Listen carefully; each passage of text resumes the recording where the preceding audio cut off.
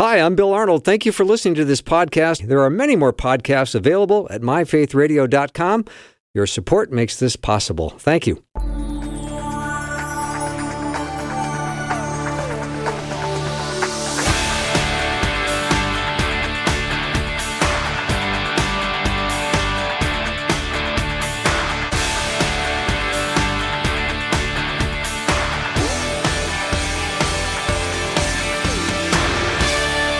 And a warm welcome to the afternoon show. I'm Bill Arnold, and I've got II Thessalonians open in chapter 2. I love this. It says, because we loved you so much, we were delighted to share with you not only the gospel of God, but our lives as well. I feel like that's almost a recurring theme here at Faith Radio. We love to share the gospel, and we love to share our lives with you. And thank you for sharing your lives with us. It means the world. Jeff Verdoorn is my guest today. He said, let's do a series on 1st and 2nd Thessalonians. I think this is about episode 5, and we're in chapter 2 of 1st Thessalonians. Jeff, welcome. Hi, Bill. So it's been a while. I think with holidays and everything, I've been off for almost a month, so it's nice to be back in 1st Thessalonians. And it's probably wise to do a little recap of what we talked about previous. Sure. You just read a verse that we did a couple sessions ago, but last time we were discussing the verse towards the end of chapter 2 where it says that Satan was blocking Paul's ways. And we got into a little discussion about this spiritual battle that we are in as Christians and knowing the devil's schemes. Paul says, know his schemes. And so we did a little summary of his schemes, that Satan lies, he tempts, and he torments. He lies and he tempts and he torments. And I kind of grouped his schemes into those three categories. And then we talked about our spiritual battle. And Paul actually describes this spiritual battle in Ephesians chapter 6, that's where he describes, the armor of God, the helmet of salvation, the breastplate of righteousness, the shield of faith, the sword of the Spirit, and so on. And it's fascinating because throughout the New Testament, Paul actually uses military language a number of times in talking about this battle we are in. So he says we are soldiers. 2 Timothy 2 says, join with me in suffering like a good soldier of Christ Jesus.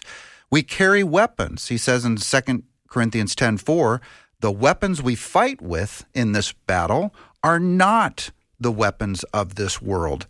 This is a spiritual battle, not a physical battle. And Paul describes it as fighting the fight. So 1 Timothy 6 says we fight the good fight of faith. And later in 2 Timothy, towards the end, and this is probably one of Paul's last writings, he says, I have fought the good fight, I have finished the race, I have kept the faith. And so this idea of contending for the faith is really this battle. What is it really about? It's fighting for truth. So he says in Jude, I felt compelled to write and urge you to contend for the faith that was once and all entrusted to God's holy people, Jude 1:3. So our contending is really for the truth of God. We defend God's word. We defend God's truth. That is contending for the faith. So when we fight, we're fighting for living by faith. Remember, God says the righteous shall live by faith. So we are defending God's truth. We are defending his way of living by faith. So when the legalists come or the religiosity comes, we say, no. We are going to live by faith. When false teaching comes along, when heresies come along, we say, no. That's contrary to the truth of God, and we stand firm in his truth. Obviously, then the other part of this fight is fighting against the devil's schemes. So remember, he lies, he torments, and he tempts. So how do we fight lies? Well, we fight lies with the truth. We got to know the truth of God to counteract the lies. So critical, Jeff. It is. So critical. I think I used this example because I usually do last time on the show of the Secret Service when they enter in to the counterfeit division of the Secret Service. The first thing they do and the first thing they study is real currency. Everything about it. the paper, the ink, the security features that are on there. Because when you understand the real, it's easier to spot the counterfeit. Mm-hmm. It's the same with God's word. When we understand the real, the truth, God's ways, it's easier to see the world's counterfeits. Mm-hmm. I watched a video last night of a guy teaching, and he was teaching really heresy, but he was doing it in a very clever, persuasive way. And it's like, if you don't know the truth, you might have bought it. Yes. And so when you get those little red flags, when that antenna goes up, listen to those. I think it's the Spirit saying, hey, wait a minute, check this out. Absolutely it is. And that when you hear a teaching, whether it's on the radio or from a pulpit or in an article or a book, whatever, be like the Bereans in Acts 17, where Paul says, now the Bereans were more noble than the Thessalonians because they searched the Scriptures every day to see if what Paul said was true. That's how we should be also. Yeah, amen to that. Jeff Verdoorn is my guest. We're in I Thessalonians chapter 2. If you just climbed into your car, we are going to be studying through 1 and 2 Thessalonians. And Jeff, do we have a little bit more review before we move on? Just a little. Okay. Yeah, just really quick, the last two schemes of the devil, temptation. Yep. Remember that no temptation comes except that is common to man. But also God promises that he will give you a way out and that you won't be tempted beyond what you can bear. Those are the promises of God. Those are really good promises, by the way. They're the best. And then there's torment. Now, torment is tough because, like Paul, he said, endure hardship. Now, whether this is from the world, the fallen world, Satan and the enemies, or whether it's just the fact that we have sickness and disease and natural disasters in this world. So whether it comes from persecution or natural causes, Paul says, endure hardship like a good soldier. It's tough out there. It is a tough battle out there. And Paul even says that he was tormented or persecuted beyond what he was even to bear or endure, so that he even despaired for his own life. And so Paul suffered greatly. And I tell you, over the last 2,000 years, Christians have suffered at the hands of the world. But we have a great promise, don't we, that our light and momentary troubles, as God describes them, compared to all of eternity, are nothing compared to the surpassing greatness of knowing Christ as Lord. That though, like Paul says, we are persecuted but not abandoned, we may be struck down but not destroyed. In other words, Satan might even have the power to kill the believer, but we are never, ever destroyed because we are overcomers in Christ. We are more than conquerors. We have an inheritance. I've read the back of the book, Bill. We win. I love that. And nothing can touch your eternal inheritance in Christ Jesus. Yeah, Paul really didn't have the celebrity lifestyle, did he? He really didn't. He was at a point of despair, even for his own life. Yeah, and if you read his personal testimony in Corinthians, he was in danger in the city, in danger in the country. He was flogged 3 times. He was stoned, shipwrecked, beaten. His Starved, life... everything. Everything. Yeah.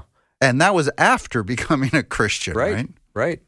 And we look at his enduring commitment, and we go, that is so inspiring. And so that's why his words at the end of 2 Timothy are so powerful. I fought the good fight. I have finished the race. And he says, now there is in store for me a crown. So when he knew that when he got to heaven, as he says, it would be better by far. You don't have your best life now in this world. Your best life is your future life, your eternal life in glory, and we're going to actually talk about that a little today, later. Mm-hmm. I like that. All right, let's, I think we could probably take a break right now, a little bit early, but sure. We've done a nice job of sort of a recap, and give us a little tease of what's ahead. So we're going to talk a little bit about, continuing with the theme of spiritual battle, how do we view it and how do we fight it, and by whose power? How do we view it and how do we fight it? Yes, and by whose power do we fight it? Yeah, so that's very helpful. I'm looking forward to coming back from the break and hearing where you're going to take us with that. All right. Jeff Verdoorn is my guest. We are here talking about 1 Thessalonians. We're in chapter 2 today. And if you have just joined us, Jeff is doing this as part of a series. We're going to get through both 1st and 2nd Thessalonians. So we'll take a short break and be right back.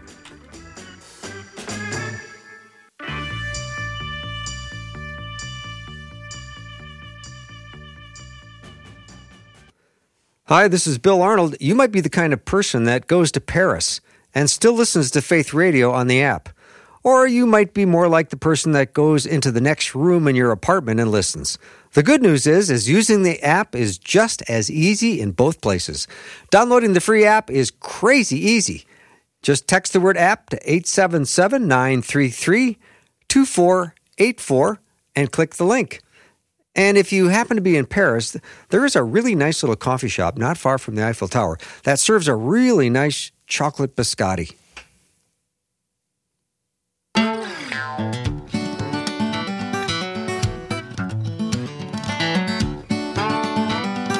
All right, we're back studying 1 Thessalonians with Jeff Verdoorn. We are in chapter 2, if you have your Bibles open, and I hope you do. Also, it's always helpful to grab a piece of paper and a pencil. That makes the difference between reading Scripture, hearing about it, and getting more of a comprehensive understanding of it when you write things down. Jeff was just talking about the ways in which Satan attacks, and he said lies, torments, and temptations. I did. So and had I not written that down, Jeff, I wouldn't have not been able to recall that, because I first thought, was it lies, torments, and deceiving? Which is true as well, Yep. But it's not what you said. So you could use a lot of words like he looks to kill and to steal and destroy, but yes. I all these other descriptions I categorize into one of those three categories. So that's how I remember it and kind of sum it up. All right, let's talk about spiritual battle and who fights this battle.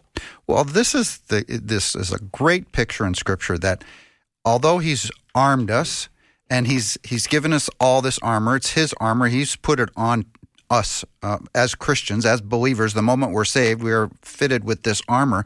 But he will actually fight this battle for us.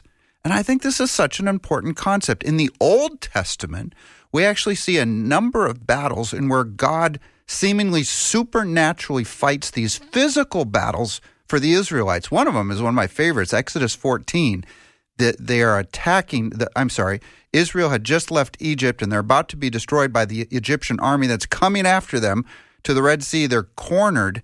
And God says in Exodus 14:14, the Lord will fight for you. You need only to be still. Very good. Well, that's a memory verse of mine from a long time ago. And, you think of them at the shore of the Red Sea and the armies behind them and the sea in front of them, and God had them exactly where he wanted them. Yeah.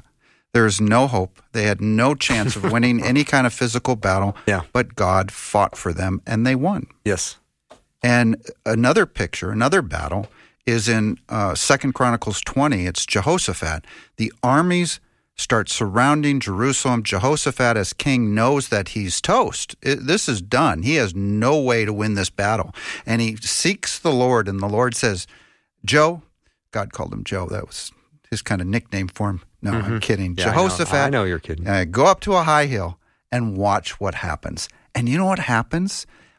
All the armies that are going to attack Jerusalem turn on each other, and it says that every man slayed the other, and the armies were wiped out. And so God did it. He fought the battle for Jehoshaphat, a physical battle in the Old Testament. The walls of Jericho is another example. Walk around the city and watch the walls fall down, and you'll get a great victory. Gideon, if you remember Gideon's battle, he brought 22,000 men to the fight, and God said, no, that's way too many. Let all those who are afraid go home. And then and I think something like 10,000 left, if I recall. And then he does a weird test about how, if a man should take a drink of water from the river as such and such, keep him. Well, that left 300 people to fight this army.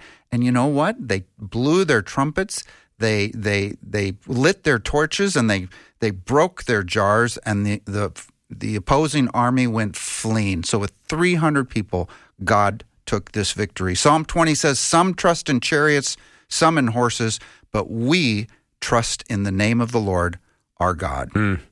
It's an odd moment when they're winnowing down the army, and it's either you're taking your hands and cupping and putting water in your cupped hands and bringing it to your mouth, or you're lapping it like a dog, right? With your tongue in the water. And I think as if you used your hands, that was the 300, if I recall. I think you're right. Yeah. And so someone's monitoring that. There's a lapper. No, he's out. I know it.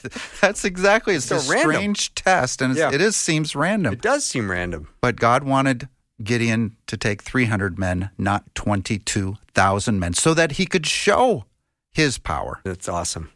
So that's how passage. In all these miraculous victories of physical battles in the Old Testament, I think they symbolize these miraculous victories that we have in our spiritual battles today. The Lord your God himself will fight for you, Deuteronomy 3 says. So we are in this spiritual battle. Let God fight this spiritual battle. I think some Christians feel like they want to go out and fight this spiritual battle. Everything is a spiritual battle. And they want to go out and fight. That they almost seem to relish in the spiritual fights and the demonic, and they want to battle Satan and so on. And I read Ephesians chapter 6, which says, here's your armor.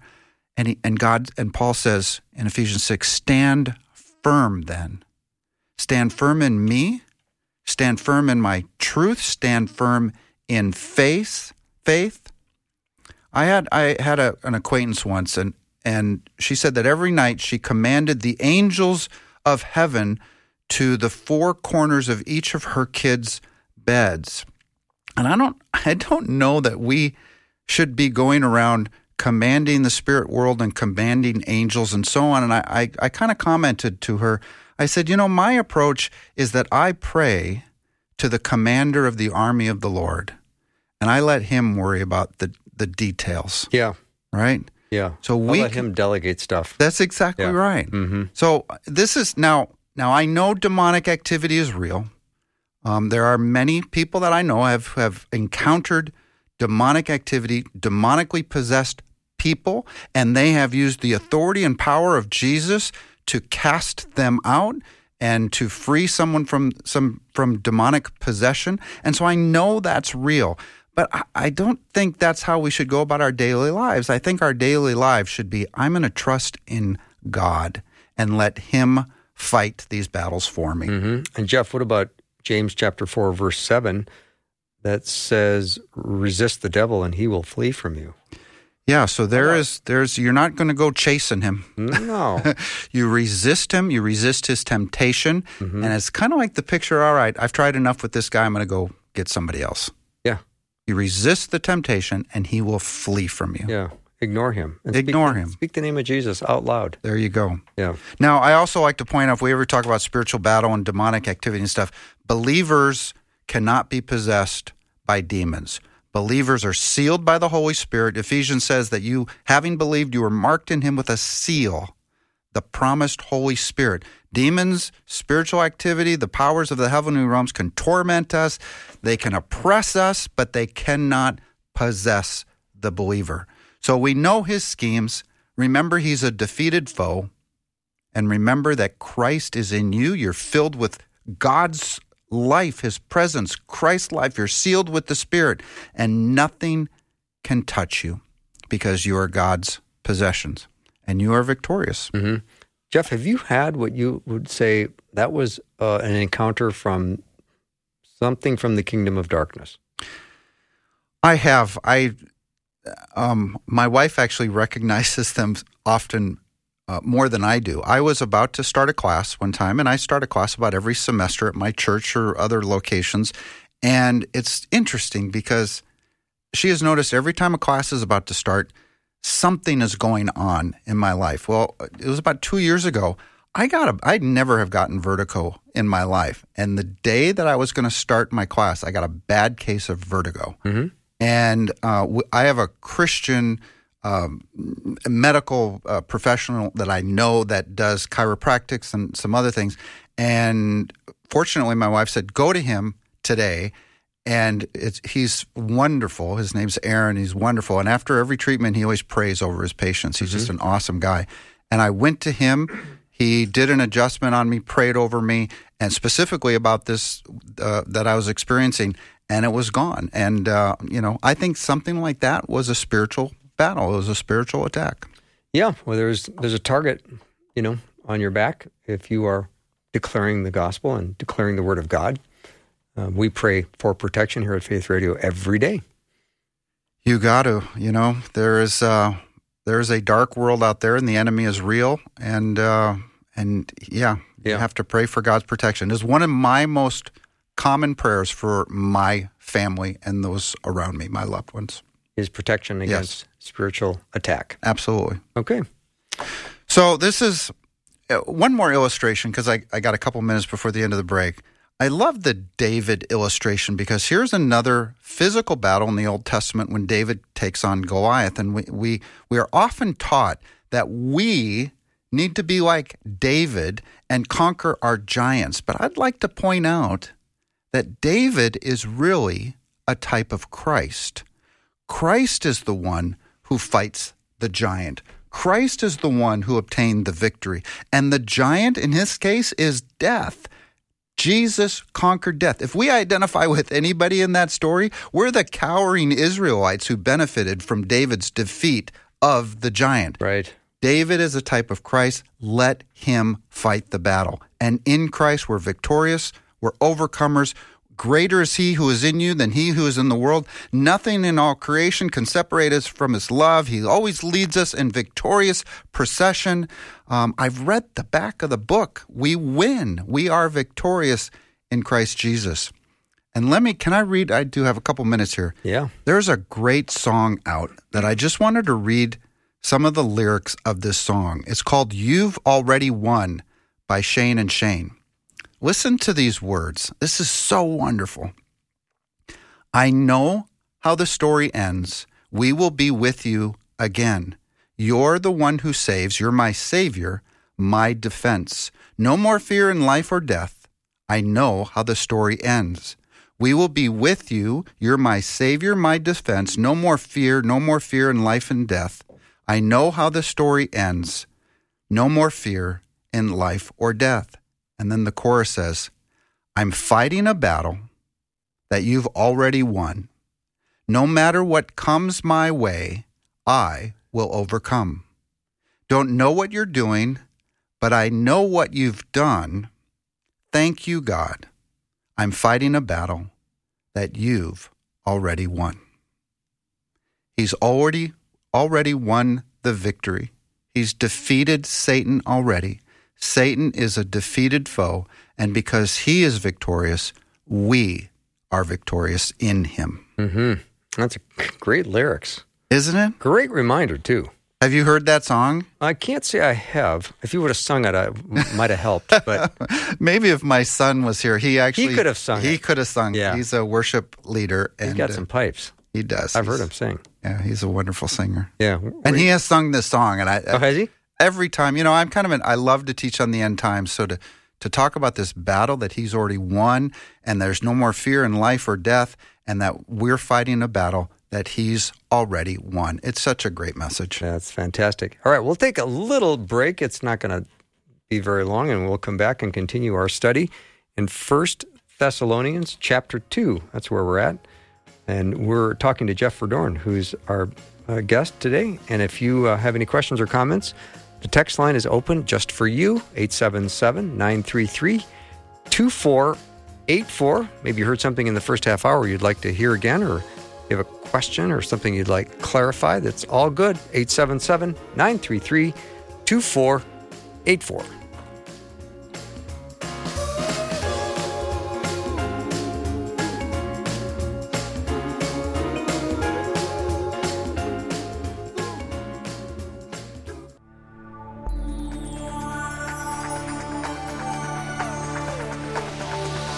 It's the afternoon show with Bill Arnold. Drive time, drive time. Let's get it started. Jump in your car. Yeah. What's for dinner? Hey. It's the afternoon show with Bill Arnold. So glad to have Jeff Verdoorn in studio as we continue our study. On 1 Thessalonians, we're all the way to the last two verses of chapter 2. Jeff, what do you say I go ahead and read them? Read them, yeah. Read verse 19 and 20. For what is our hope, our joy, or the crown in which we will glory in the presence of our Lord Jesus when he comes? Is it not you? Indeed, you are our glory and joy. So, at the introduction of this study, one of the big themes that I mentioned was that we are going to see the rapture mentioned in every chapter of Thessalonians, 1st and 2nd Thessalonians. And so this, ending chapter 2, we have this reference to when he comes. Now, traditionally, or at first glance, this when he comes kind of sounds like the second coming rather than the rapture. And so we asked this question when we wrapped up chapter 1 as well. When at the end of chapter 1, we saw that Paul writes, to wait for his Son from heaven, whom he raised from the dead, who rescues us from the coming wrath.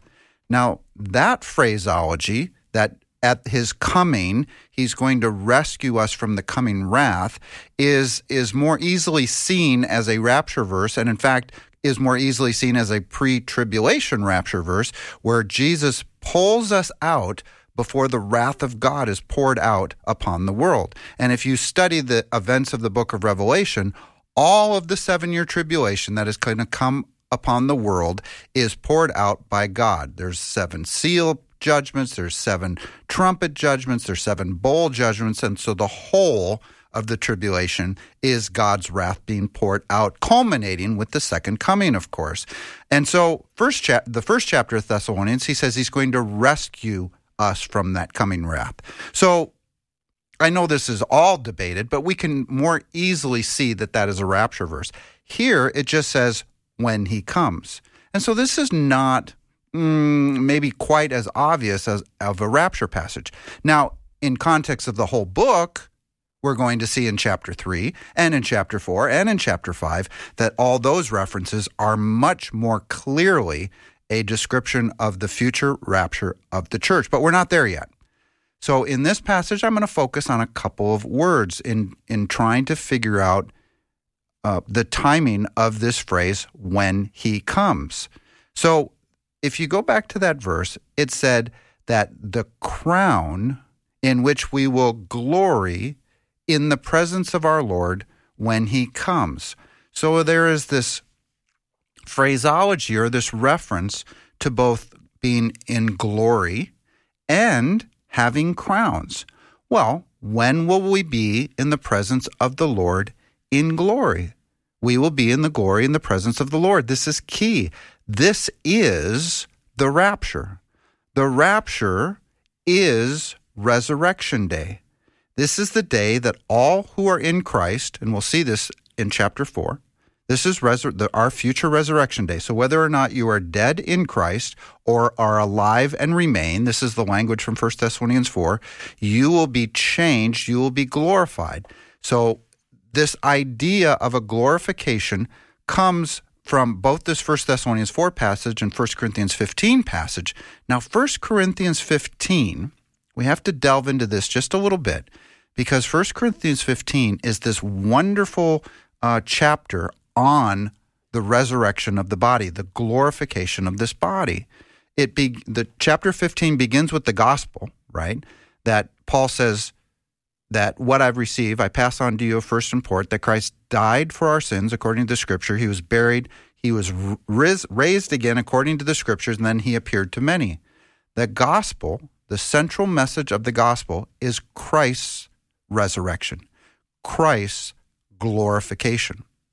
Paul then goes through a series of arguments in answering the Corinthians who are basically worried about those who have already died and what's going to happen to them. And he says, no, you don't understand. The resurrection of Christ, if there was no resurrection of Christ, there would be no future resurrection. But because there was a resurrection of Christ, there is going to be a future resurrection. Because he says, if there's no resurrection of Christ, then we are all still dead in our sins and our faith is futile. Christianity hinges on the fundamental reality that Christ conquered death in the grave and rose again. That's where it pivots. That's where it pivots. Yeah. Without that, we got nothing. Correct. Mm-hmm. And so Paul then goes on to say that that central truth points to the reality that we too will be resurrected. He then describes our bodies. Our body today is a natural body. Our future body is going to be this glorified body. Now, we all know this inherently, that we are all going to die physically. This body is, like God says, a vapor in the wind. It is wasting away. Paul describes it as a tent, this tent of our body. It's a temporary dwelling. So Paul in 1 Corinthians 15 calls this body perishable, but the resurrected body imperishable. He says our physical body is sown in dishonor. It's going to be raised in glory. It's sown in weakness. It's going to be raised in power. He says, now we bear the likeness of the man from the dust of the earth, that's Adam, but one day we shall bear the likeness of the man from heaven, that is Christ, who has been glorified. So he says, we currently bear the likeness of the earthly man. We shall bear the likeness of the man from heaven. And in fact, this future glorification of believers is described in so many places in the New Testament.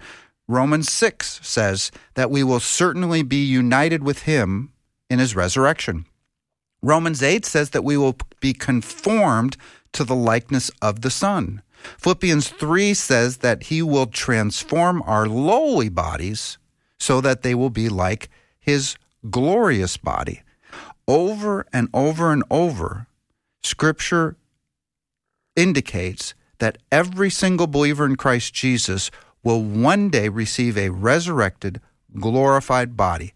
This body will be transformed into a resurrected body. So he says in 1 John 3, for example, but we know that when he appears, when's that? At the rapture of the church, when Christ will appear in the clouds and gather his church to him, we shall be like him. We shall be glorified. We will be in glory.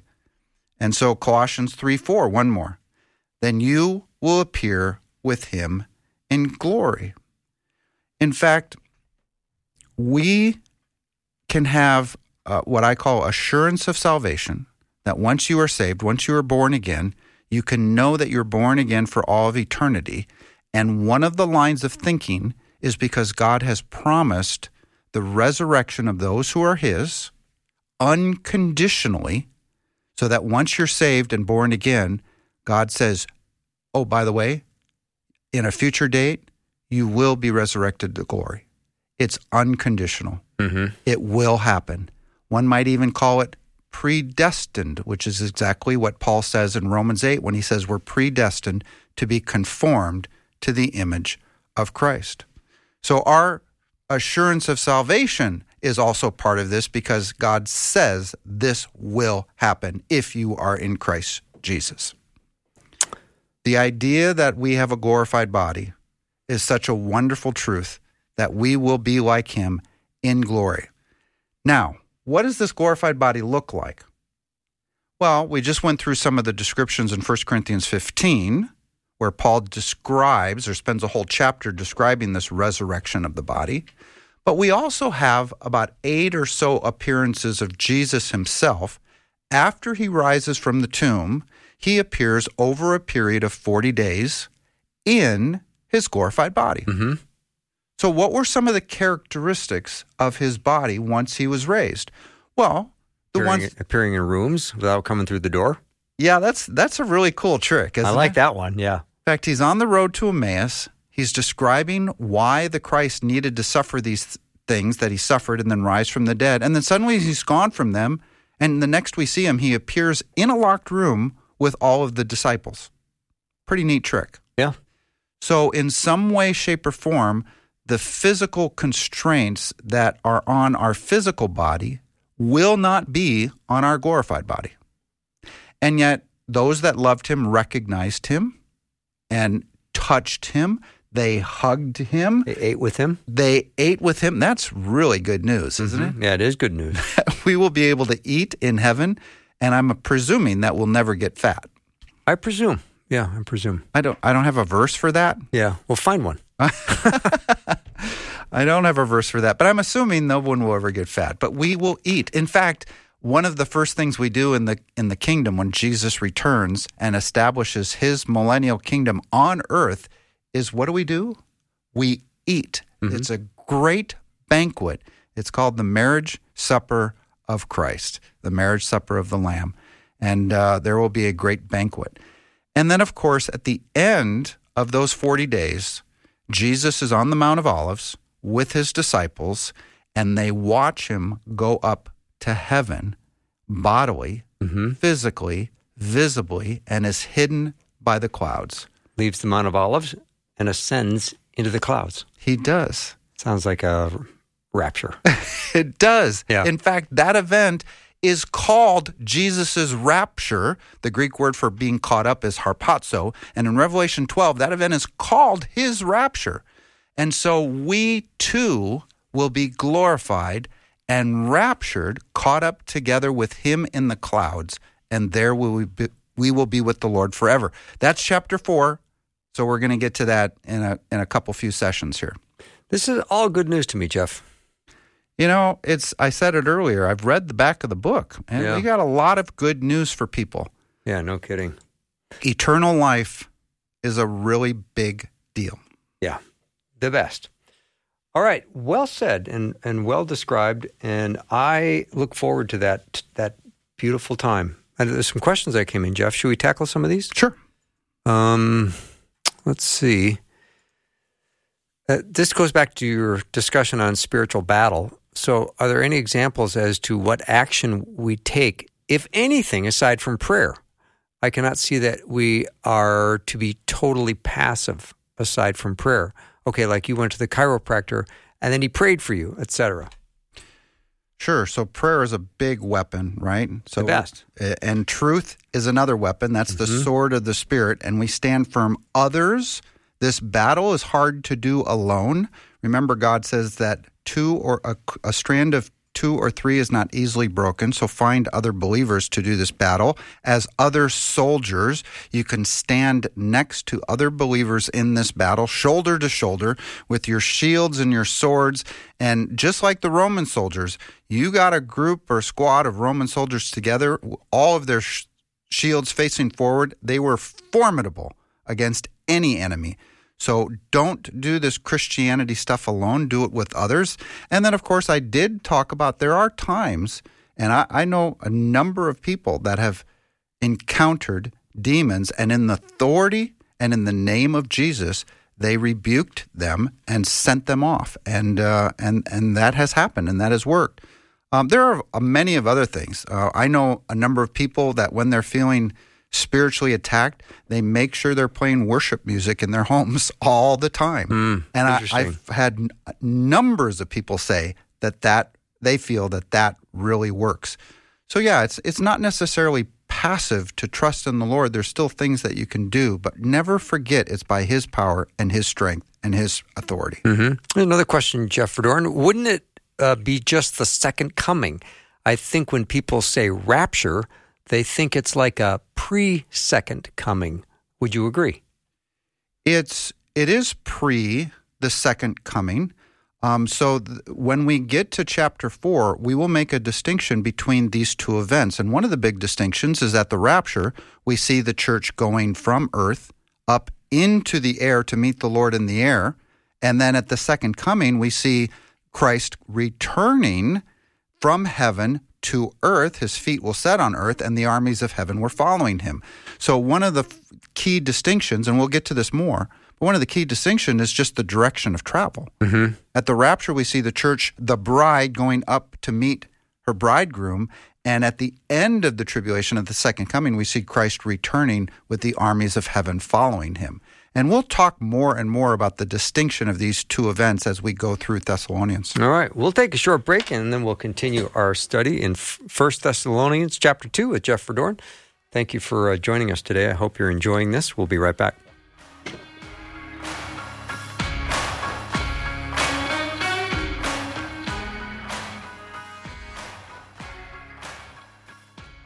Faith Radio and Afternoons with Bill podcasts are available because of listener support. If you are a supporter, thank you so much.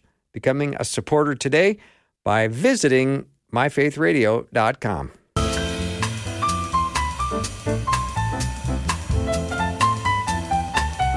1 Thessalonians chapter 2, that's our topic today. Jeff Verdoorn is our teacher, and we're just wrapping up verses 19 and 20. Jeff, I want to go back to 19, for it says, "For what is our hope, our joy, or the crown in which we will glory?" Let's just focus on the word crown. What are we supposed to know about that? Yeah, so Scripture indicates that all Christians receive a crown. We receive a crown at what is called the Bema seat, or the judgment seat of Christ. This picture in Scripture is in heaven, and it's after the rapture of the church.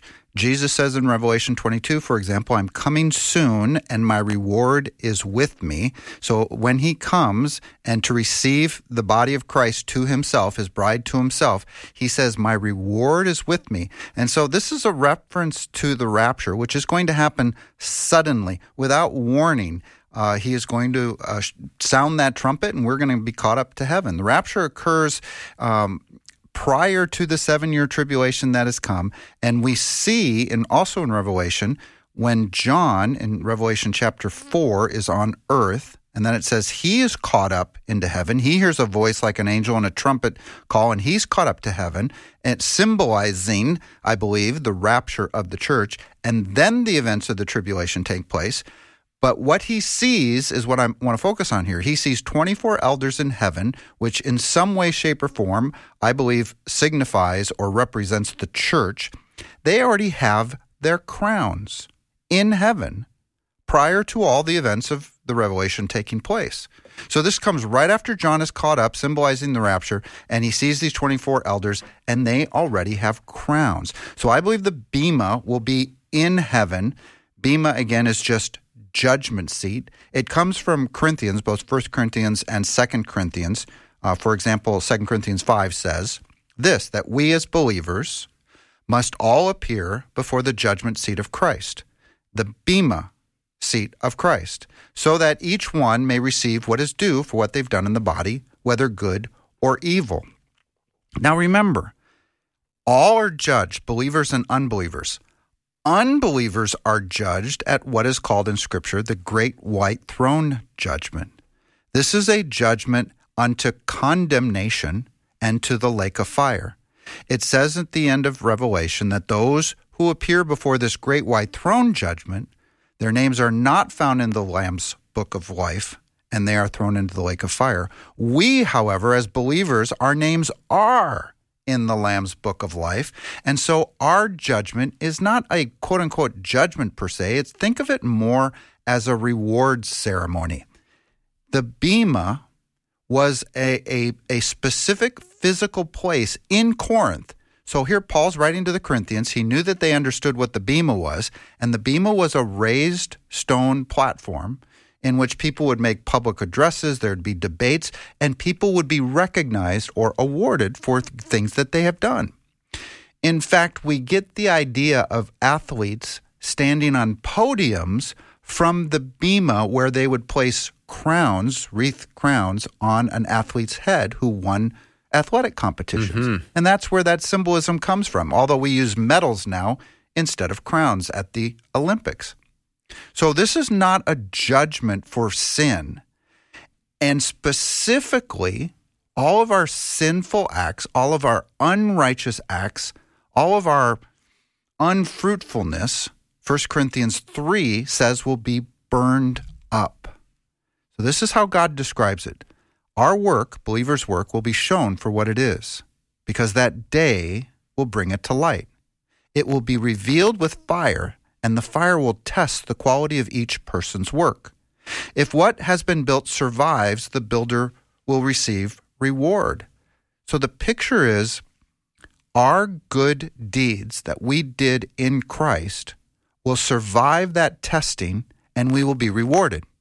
Everything else, burned up. Now, I like to point out that it is commonly taught that at the Bema, when all the believers are there, we will somehow take turns appearing up on the front of the stage, and Jesus will start a movie of our entire lives. Now that, I just don't think is the picture that Paul paints here. He says the bad is burned up.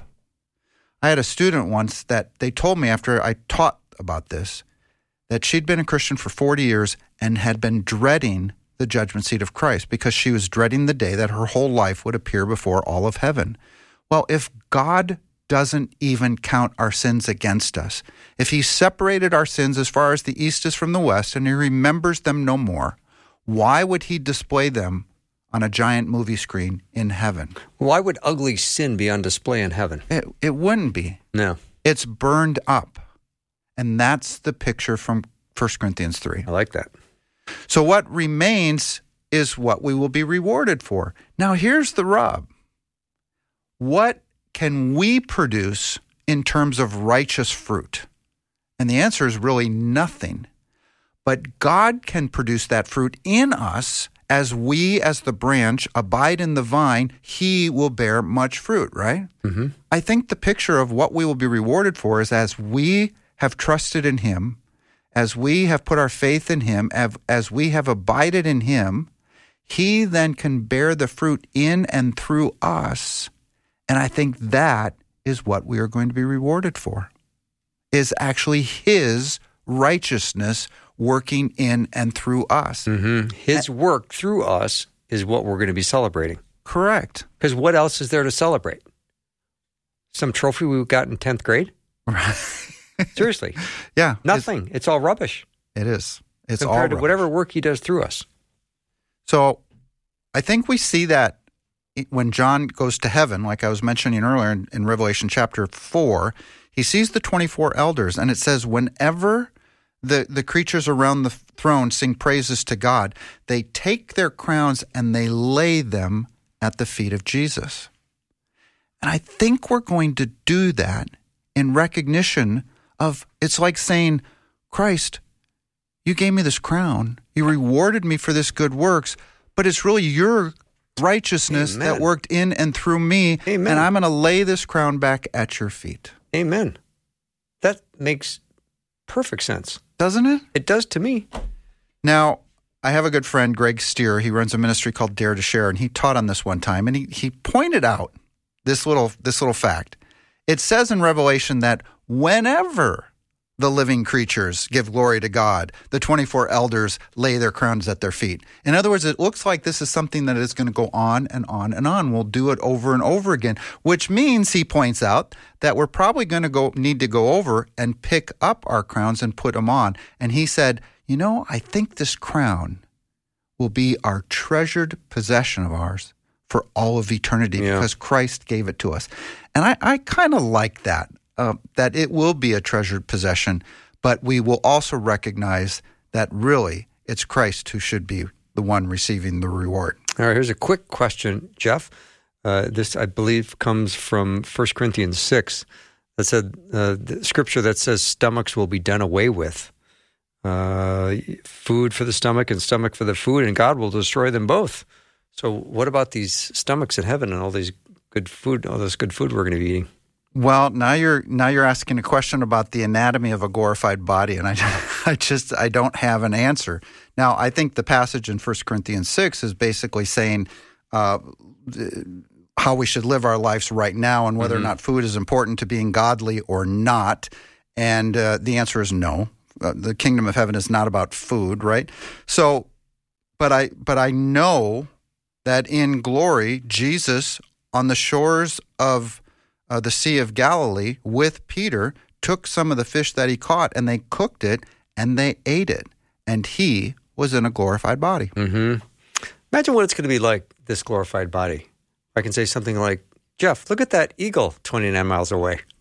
Isn't that beautiful? And you'd probably be able to see it. You might be able to zoom over to it. Yeah. And it won't be afraid of you. Remember, the animal kingdom in eternity will be much more like it was in the Garden of Eden, where man and animal coexisted perfectly. Yeah, so good. All right, Jeff, thank you so much. I guess I will see you Thursday for God Talk. Perfect. According to my my plan. I'll see you. Awesome. All right, thank you so much, Jeff Verdoorn and Dr. Glenn Pickering have been my guest today. If you have missed any of it or you like Jeff's teaching, I just got a nice comment.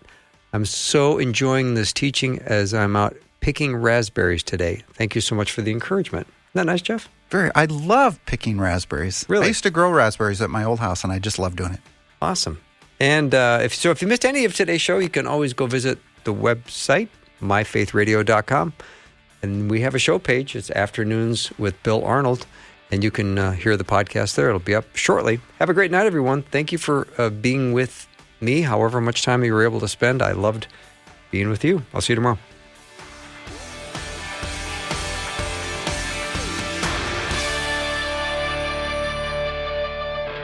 Thanks for listening. Programming like this is made available through your support. Information available at myfaithradio.com.